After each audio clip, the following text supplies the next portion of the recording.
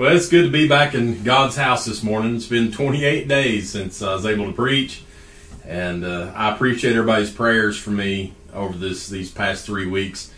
It's been a trying and difficult time, but the Lord has helped us, and getting back into good physical health. Spent about a week there in the hospital and gained a lot of water weight. Still trying to get rid of that, and still dealing with a few issues from being sick, but I am so grateful for those that's been praying for me and those that's reached out to me personally through text and phone calls. It's a real blessing. But we are going to get back into our sermon series in the Gospel of John this morning. This will be part number 5 of the Gospel of John sermon series, and we're going to be looking at John chapter 1 verses 14 through 18, Lord willing. I've titled the message today from the text, "The Word was made flesh." The Word was made flesh. And we'll go ahead and read our text. And here the Bible says in John chapter 1 verse 14, "And the Word was made flesh and dwelled among us, and we beheld his glory, the glory as of the only begotten of the Father, full of grace and truth. John bare witness of him, and cried, saying, This was he of whom I spake. He that cometh after me is preferred before me, for he was before me. And of his fullness have all we received, and grace for grace. For the law was given by Moses, but grace and truth came by Jesus Christ. No man has seen God at any time. The only begotten Son, which is in the bosom of the Father, he hath declared him." Let's pray. Heavenly Father, God, we thank you so much for this opportunity to be able to stand again behind this pulpit and to deliver your word. God, we're asking now that you help us. Lord, keep us out of the flesh, keep us humble this morning. And Lord, most of all, may you receive any glory from this. For it's these things we ask in Jesus' name. Amen. Well, as we pick up here back in the Gospel of John in verse 14, we know already we've looked at many different things just in these first 13 verses. The Gospel of John is filled full of good information and doctrine on the Lord Jesus Christ and Christianity. But the thing that you need to understand about the Gospel of John, his focus is entirely upon the Lord Jesus. That's his number one focus, is to present the Lord Jesus Christ to a lost and dying man, woman, child, person. And so we get to know the Lord Jesus through the Gospel of John. Now, one of the most important Bible doctrines we just read right here. And yes, this is Bible doctrine, where it said in verse 14, "And the Word was made flesh." Now, John, out of all the Gospel writers, places an emphasis upon the deity of Christ more than any. It puts him on the same equal as God. In fact, he points out that Jesus is, in fact, God, manifest in the flesh. And it says right there, "And the Word was made flesh." And it's important for us to know that Jesus is God in the flesh. Pastor Sexton, going through seminary, would often say that God robed himself in flesh and stepped down off his royal throne and became a man, but never ceased from being God. And I always enjoyed hearing that. But it is important for us to know that it is Bible doctrine. It is important that we know that Jesus is, in fact, God. Not every religion believes that. Christmas will be in 21 days from now. Can you believe that? Boy, this year has flown. But in 21 days, we'll be celebrating the birth of the Lord Jesus Christ. We're celebrating the incarnation, is what that is. When God himself became flesh and dwelled among us. I want us to look at that in Luke chapter 2, verses 1 through 14. That's the most familiar Christmas story. It's the same place where who's it, Linus on Charlie Brown reads from, where most children get their first introduction to the Bible through Charlie Brown and Linus. But Luke chapter 2, I want you to look at, starting with verse 1. Let me get there. Luke chapter 2, verse 1. The Bible says, "And it came to pass in those days that there went out a decree from Caesar Augustus that all the world should be taxed. And this taxing was first made when Cyrenius was governor of Syria. And all went to be taxed, every one into his own city. And Joseph also went up from Galilee out of the city of Nazareth into Judea, unto the city of David, which is called Bethlehem, because he was of the house and lineage of David, to be taxed with Mary, his espoused wife, being great with child. And so it was that while they were there, the days were accomplished that she should be delivered. And she brought forth her firstborn son, and wrapped him in swaddling clothes, and laid him in a manger, because there was no room for them in the inn. And there were in the same country shepherds abiding in the field, keeping watch over their flock by night. And lo, the angel of the Lord came upon them, and the glory of the Lord shone round about them, and they were sore afraid. And the angel said unto them, Fear not, for behold, I bring you good tidings of great joy, which shall be to all people. For unto you is born this day in the city of David a Savior, which is Christ the Lord. And this shall be a sign unto you, ye shall find the babe wrapped in swaddling clothes, lying in a manger. And suddenly there was with the angel a multitude of the heavenly host, praising God and saying, Glory to God in the highest, and on earth peace, goodwill toward man. So this tells of the incarnation, of the coming Christ, the coming Messiah, Christ being the Christos, the promised one of God. And here the angel came to those shepherds out there in the fields and exclaiming, your Christ is being born. He's going to be born in a manger. And this is the very God of heaven. And so this doctrine of incarnation is that God became flesh. He assumed human nature and became a man in the form of Jesus Christ. He's the Son of God and the second person of the Trinity. You have God the Father, God the Son, and God the Holy Ghost. That is the triune Godhead. Now, you need to, like I said, understand that not all religions believe this. Even those that claim to be Christian religions, they don't believe in the doctrine of Christ, His deity, or the Trinity. For example, Jehovah's Witnesses. Now, I don't like to even call them a Christian religion because they're really not. Even though they claim to be, they're really a cult. They believe that Jesus was a created God. And he was actually Michael the Archangel in human form. That's their belief. They teach that Jesus was the firstborn of all creation. And prior to his incarnation, he existed as Michael the Archangel in heaven. Michael became Jesus. Upon his earthly birth, Michael became Jesus, but he was only a man. They believe he was not empowered as Christ until he was baptized. They believe that Jesus died on a torture stake and his body was dissolved by God the Father. The Father then recreated Jesus' body 3 days later in a spiritual form but not physical. And then he ascended back to the Father and went back to being Michael the Archangel. Now that's the bizarre beliefs of the Jehovah's Witnesses. So they deny the deity of Christ. Therefore they reject the doctrine of the Trinity.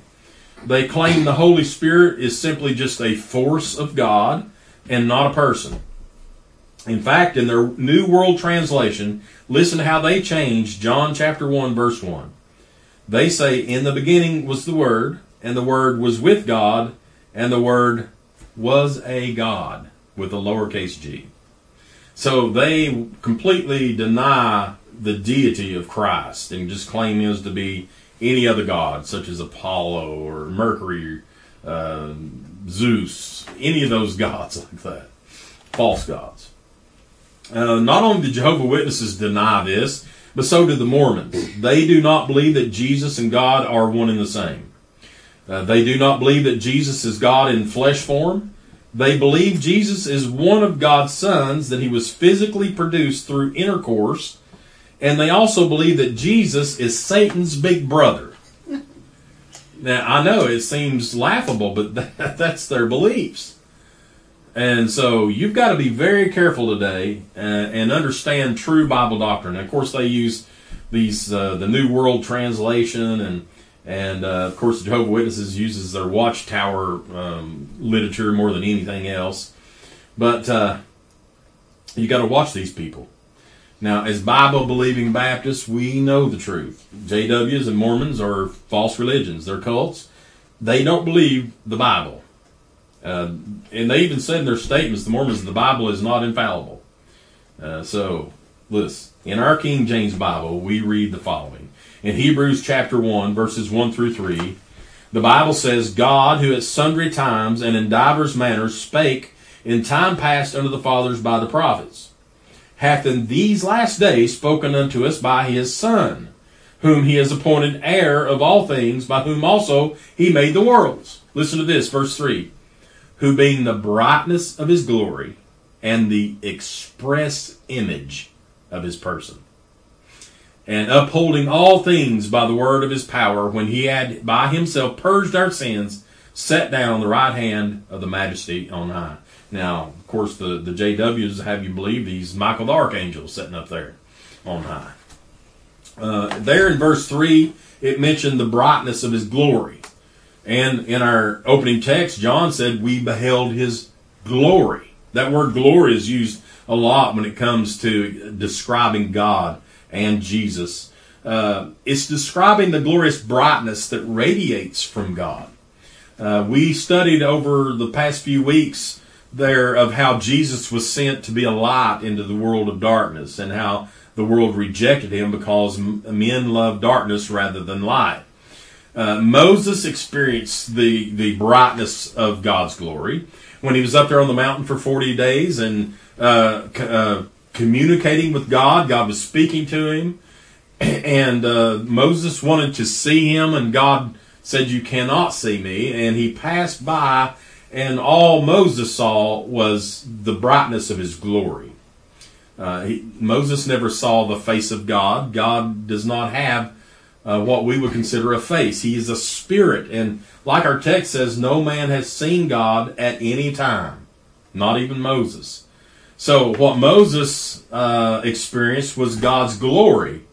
And we know the results of that. When Moses came down off that mountain, he was shining. People were afraid of him. He had to actually wear a veil over him until God's glory left it. And so he kept himself veiled. Peter, James, and John, they all experienced the glory of God, his brightness, on the Mount of Transfiguration, when they were privileged, when the Lord Jesus had them come up and they witnessed it.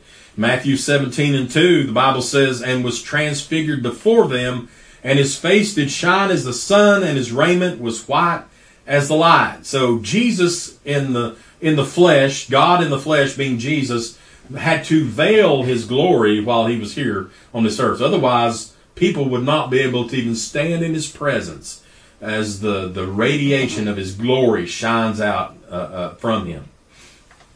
Now again, in verse 3 of Hebrews 1, it says, he is the express image of his person.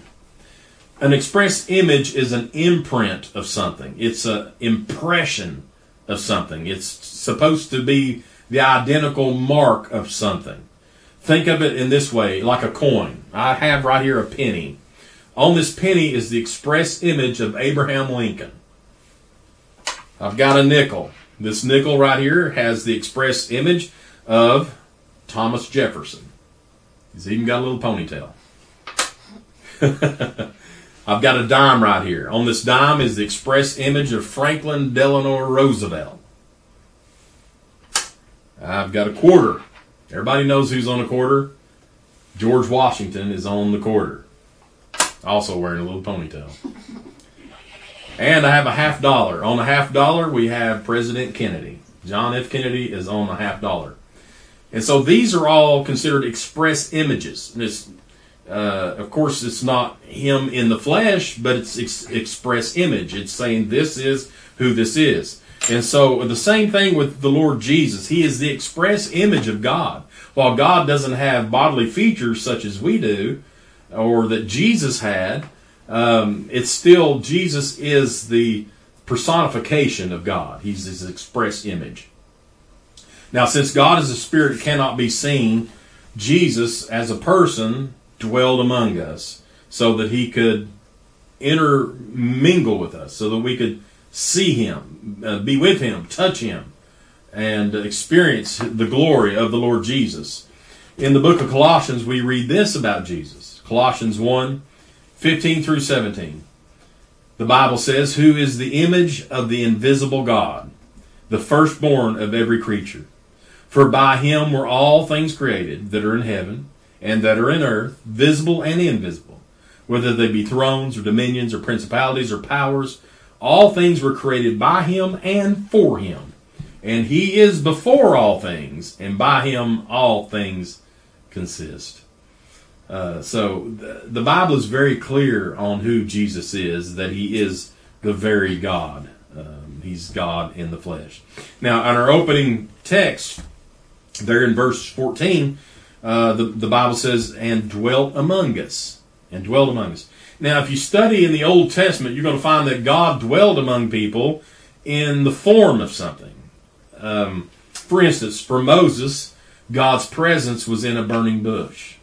Remembers, he's standing there, and the Lord spoke to him and said, Moses, take your shoes off. You're on holy ground. And Moses talked to a bush, a burning bush. That was God's presence manifest in that bush. For the children of Israel, his presence was manifest in a pillar of cloud by day and a pillar of fire by night. That's how they knew God was among them.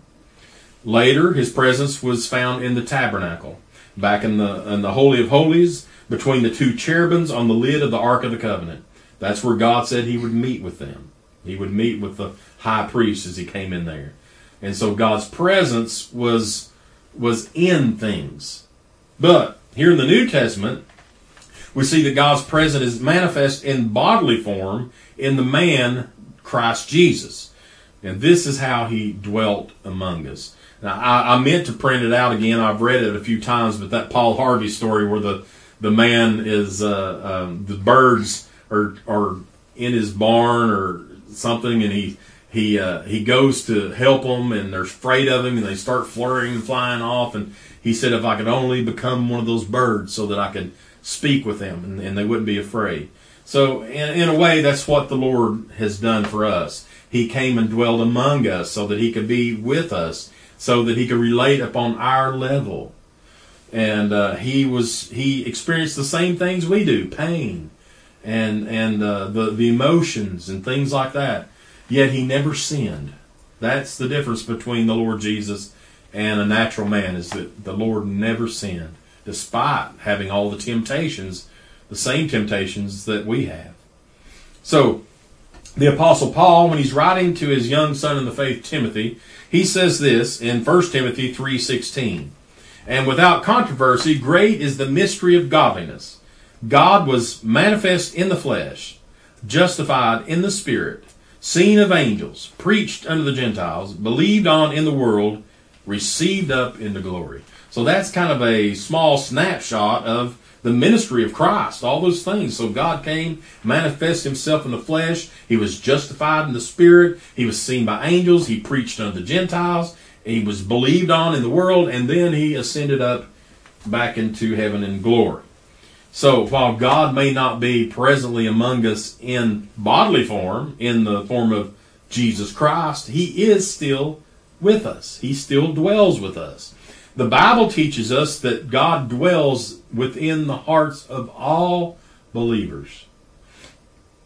In John 14:15 through 16, Jesus said, if you love me, keep my commandments. And I will pray the Father, and he shall give you another comforter, that he may abide with you forever. Now, that word comforter is another title for the Holy Ghost, the Holy Spirit. So the Bible teaches us that if we believe in the Lord Jesus, that he will pray and the Father will give us another comforter, meaning the Holy Ghost, and he will abide with us forever. It didn't say temporarily or as long as you're living right or doing good. It says that forever. Over in John 14:23, the Bible says, Jesus answered and said unto him, if a man love me, he will keep my words, and my Father will love him, and will come unto him, and make our abode with him. So that's pretty clear information from the Lord Jesus about how he lives and dwells within us. Let's keep going on some more. Romans 5:5. The Bible says, and hope maketh not ashamed, because the love of God is shed abroad in our hearts by the Holy Ghost, which is given unto us. Ephesians 3:14 through 19. For this cause I bow my knees unto the Father of our Lord Jesus Christ, of whom the whole family in heaven and earth is named, that he would grant you, according to the riches of his glory, to be strengthened with might by his Spirit, listen, in the inner man, that Christ may dwell in your hearts by faith, that ye, being rooted and grounded in love, may be able to comprehend with all saints what is the breadth and length and depth and height, and to know the love of Christ which passeth knowledge, that ye might be filled with all the fullness of God. I want to give you one more. 2 Timothy 1:13 through 14. The Bible says, hold fast the form of sound words, which thou hast heard of me, in faith and love which is in Christ Jesus. That good thing which was committed unto thee, keep by the Holy Ghost, which dwelleth in us. There's no mistake about it. All Christians have the Holy Ghost dwelling within them. Now, the question is, are we going to follow him? Are we going to let him guide us and lead us through life? Or are we going to quench him? Are we going to deny his leadership? Because we can do that. We have that ability to deny the leadership of the Holy Spirit, to push him aside and say, no, I'm going to do what I want to do, and we'll act out in our flesh. We will sin and say to the Holy Ghost, I'm not listening to you. Now, if we would be faithful to the Holy Spirit and allow him to guide our lives and our thoughts and our ways, we would be much, much better off. So those were just a few of the many places in the Bible that assures us that God still dwells among us. Now, the last part of our opening text in verse 14 continues on, and John, the gospel writer, says, full of grace and truth. Now, grace and truth, of course, are attributes and gifts from God. We see that down in verse 17 of our text. The Bible says, for the law was given by Moses, but grace and truth came by Jesus Christ. And of course, what did Jesus say in John 14:6? He said, I am the way, the truth, and the life, and no man cometh unto the Father but by me. So Jesus himself claims he is the very truth. The Bible says that truth, grace and truth, came by Jesus Christ. All right, now let's get back to our opening text in John chapter 1, verse 15. Here the Bible says, John bare witness of him, and cried, saying, this was he of whom I spake. He that cometh after me is preferred before me, for he was before me. All right, this John that's mentioned right here is John the Baptist, not John the gospel writer. It's John the Baptist, and we've studied already on his life. We'll be looking more at his life as we continue on. But it says that John bare witness of him. In other words, that was his testimony. To bear witness of someone means you testify they are who they say they are, and that you're saying this is the truth. This is them. Now, you could call it John's testimony. We all have a testimony, right? When you got saved, that's your testimony. How did you get saved? I can tell you mine. How the Lord came and convicted my heart that I was a sinner at 6 years old, and that I came down and accepted Christ as my Savior. That's my testimony. Each of you that's been saved, you have your own testimony. John was testifying that the Christ was come, has came. He was, of course, his very purpose was to be sent to be the forerunner of Christ and to bear witness of it. John says this is the one whom I've been speaking of. He's the blessed promised one. And then he says something here that almost seems like a riddle. He said there in verse 15, he that cometh after me is preferred before me, for he was before me. Now, if you didn't understand the context of what we're talking about, you may say, well, that makes absolutely no sense, because he said in the first part, he that cometh after me. But then in the last part, he said, for he was before me. And so if you didn't understand what the Bible was talking about, you may think, well, that's a mistake, you know. Well, we know that John was born 6 months before the Lord Jesus Christ. John is a cousin of Jesus, because Mary and Elizabeth were related, and they were cousins. So John and Jesus were related. So in his human nature, Jesus came after John in physical nature, But in his divine nature, Jesus was before John. Because Jesus is always eternal. He always is first. John has already said this. We studied in John 1 through 2. He said, in the beginning was the Word, and the Word was with God, and the Word was God. The same was in the beginning with God. And so, there's no mistake about it. He also said that Jesus is preferred before me. In other words, Jesus is superior to me. He is above me. I must decrease. He must increase, as we'll read later on in the text. But this is what all people need to understand, is that Jesus is superior to any of us.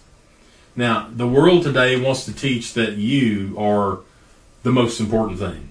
Everybody thinks it's all about me. And I've told this before, but one of the former presidents of the company I worked for claimed that he was his own God. He didn't believe in the Lord God of heaven, but he said he was his own God. It's sad. But John said Jesus preferred before me. I like what Albert Barnes said. Albert Barnes is a 19th century Presbyterian minister, but he wrote this great commentary on the Bible. And he says this about this verse. He said, we may learn here that is one mark of the true spirit of a minister of Christ, to desire and feel that Christ is always to be preferred to ourselves. We should keep ourselves out of view. The great object is to hold up the Savior.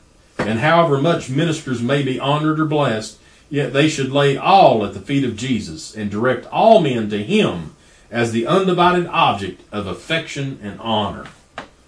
That right there is a stinging rebuke to a lot of modern day preachers and pastors that want to be held up on a pedestal. They want to be exalted among men. They want to have their names splashed across everything and to be known because of maybe their characteristics or their ability to speak or whatever it is. I even heard some of them say, I'm an anointed pastor. Really? Who told you that? Your mama? Well, we see again here the humbleness of John the Baptist in his testimony of the Lord Jesus. Not only should all ministers of Christ exalt Christ above themselves, but so should every believer. Every believer. All right, now let's look at verse 16 back in John 1 and 16. It says, and of His fullness have all we received, and grace for grace.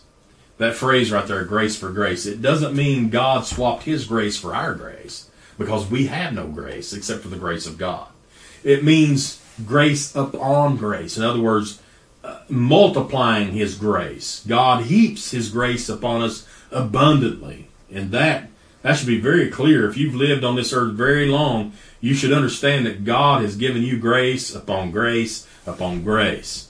Now, we know that word grace means unmerited favor. In other words, something you did not deserve. You didn't work for it. You had nothing to do with it. But God looked at you and He said, I'm going to give you my grace. You don't deserve it, but I'm giving it to you. Why? Because He loves us. And so, because of God's grace, we're saved by grace. That's what the Bible says. And He gives us grace as Christians. The fullness of God's grace never, ever ends. I've experienced God's grace over these last 3 weeks. The hospital told us that if my wife hadn't got me to the doctor maybe another day, that I may not have made it. My body was fully had sepsis. So I had all this infection throughout my whole body. And they said if she hadn't got me there, that I may not have made it. So it was only by God's grace that we was able to do that. All right, let's look at verse 17. It says, for the law was given by Moses, but grace and truth came by Jesus Christ. So here, John gives us the comparison of the law, which of course was given unto Moses by God. We spoke about it as he was up on that mountain receiving all that information from God. And grace and truth, though, he says, was given by Jesus Christ. Now, the law was not a demonstration of God's grace. It was a demonstration of His demand for holiness. God says, I'm holy, ye be holy. And this is how you're going to maintain your holiness, by obeying and following the law. Of course, no man could ever do it except the Lord Jesus. And so what happened? Well, Jesus was sent here to bring grace and truth. And so the law was simply our schoolmaster, the Bible teaches us. And it was to teach us of our unrighteousness and the need for a Savior. And so Jesus came along and he fulfilled that law of being the one who would give us grace and truth. Listen to what Paul wrote in Romans 3:19 through 25. He said, "Now we know that what things soever the law saith, it saith to them who are under the law, that every mouth may be stopped, and all the world may become guilty before God. Therefore by the deeds of the law there shall no flesh be justified in his sight, for by the law is the knowledge of sin. But now the righteousness of God without the law is manifested, being witnessed by the law and the prophets, even the righteousness of God which is by faith of Jesus Christ, unto all and upon all them that believe. For there is no difference. For all have sinned and come short of the glory of God, being justified freely by his grace through the redemption that is in Christ Jesus, whom God has set forth to be a propitiation through faith in his blood, to declare his righteousness for the remission of sins that are past through the forbearance of God." So it was through the Lord Jesus Christ that we no longer have to obey the law. We're not bound by the law, but we have God's grace and his truth, and it came by Jesus Christ. All right, our last verse this morning, look at verse 18. John chapter 1, verse 18. It goes on to say, "No man has seen God at any time. The only begotten Son, which is in the bosom of the Father, he hath declared him." Now, we've already mentioned it this morning, but the fact is, God is a spirit. The fact is, the Bible says that no man has ever seen God. Well, Moses heard his voice, saw the burning bush. The children of Israel saw the pillar of fire and the pillar of cloud in the day and pillar of fire at night. Jacob declared he had seen God face to face when he was there in Bethel, and he wrestled with a man. We talk about Jacob's ladder. He saw the great ladder come down and all that, and he wrestled with a man there. But he said he saw God face to face, but he did not see God's physical face. Yet what he saw was God's spirit. It was a manifestation of God in a human form through the man he wrestled with. So it was not God's appearance. It was manifest through a different form. Now Isaiah says he saw the Lord high, holy, and lifted up there in the temple. His train filled the temple and smoke and all that. But what he saw was not God's spirit, but it was a symbol of God's presence in a vision, is what Isaiah saw. Remember, this was all a vision that Isaiah was relating to us. He said, "I saw God high and holy and lifted up." But it was God's symbol, a symbol of God's presence. Again, listen to what it said in Hebrews 1 through 3. We've read it already. "God, who at sundry times and in divers manners spake in time past to the fathers by the prophets, hath in these last days spoken to us by his Son, whom he's appointed heir of all things, by whom also he made the worlds, who being the brightness of his glory and the express image of his person." Remember the express image I told you about. This is to symbolize and to say this is the very one. "And upholding all things by the word of his power, when he had by himself purged our sins, set down the right hand of the majesty of God." And so the truth is, the only way that man will ever see God is by looking at his only begotten Son. That's the only way we'll ever see God. The whole purpose of John the Baptist is the same purpose of every church in existence today. Every pastor, every preacher, every evangelist, every missionary, every Sunday school teacher, every Bible college professor, every Christian. It is our job, our duty, our calling to point the lost toward the Son, Christ Jesus. People may say, "I want to see God." Look at his Son. That's how you're going to see God. It's through the Lord Jesus Christ. There's no other way. All right, let's pray.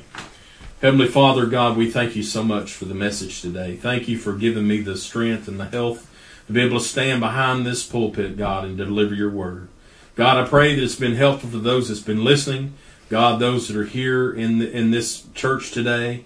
God, those that are listening online, whether it's through sermon audio or Facebook or YouTube or Rumble or wherever we're broadcast, God, I pray that this message is a help. And Lord, I know that your word will not be returned unto you void. It will go out and accomplish that which you please. And Lord, we're just praying today for your help. Help us with this church, God. Help us do what we need to be doing. Lord, please be with our missionaries, God, especially during this Christmas time, God. May we be able to help them and support them the best we can. And God, we want to give you the praise, the honor, and the glory for everything you've blessed us with. For it's these things we ask in the name of Jesus.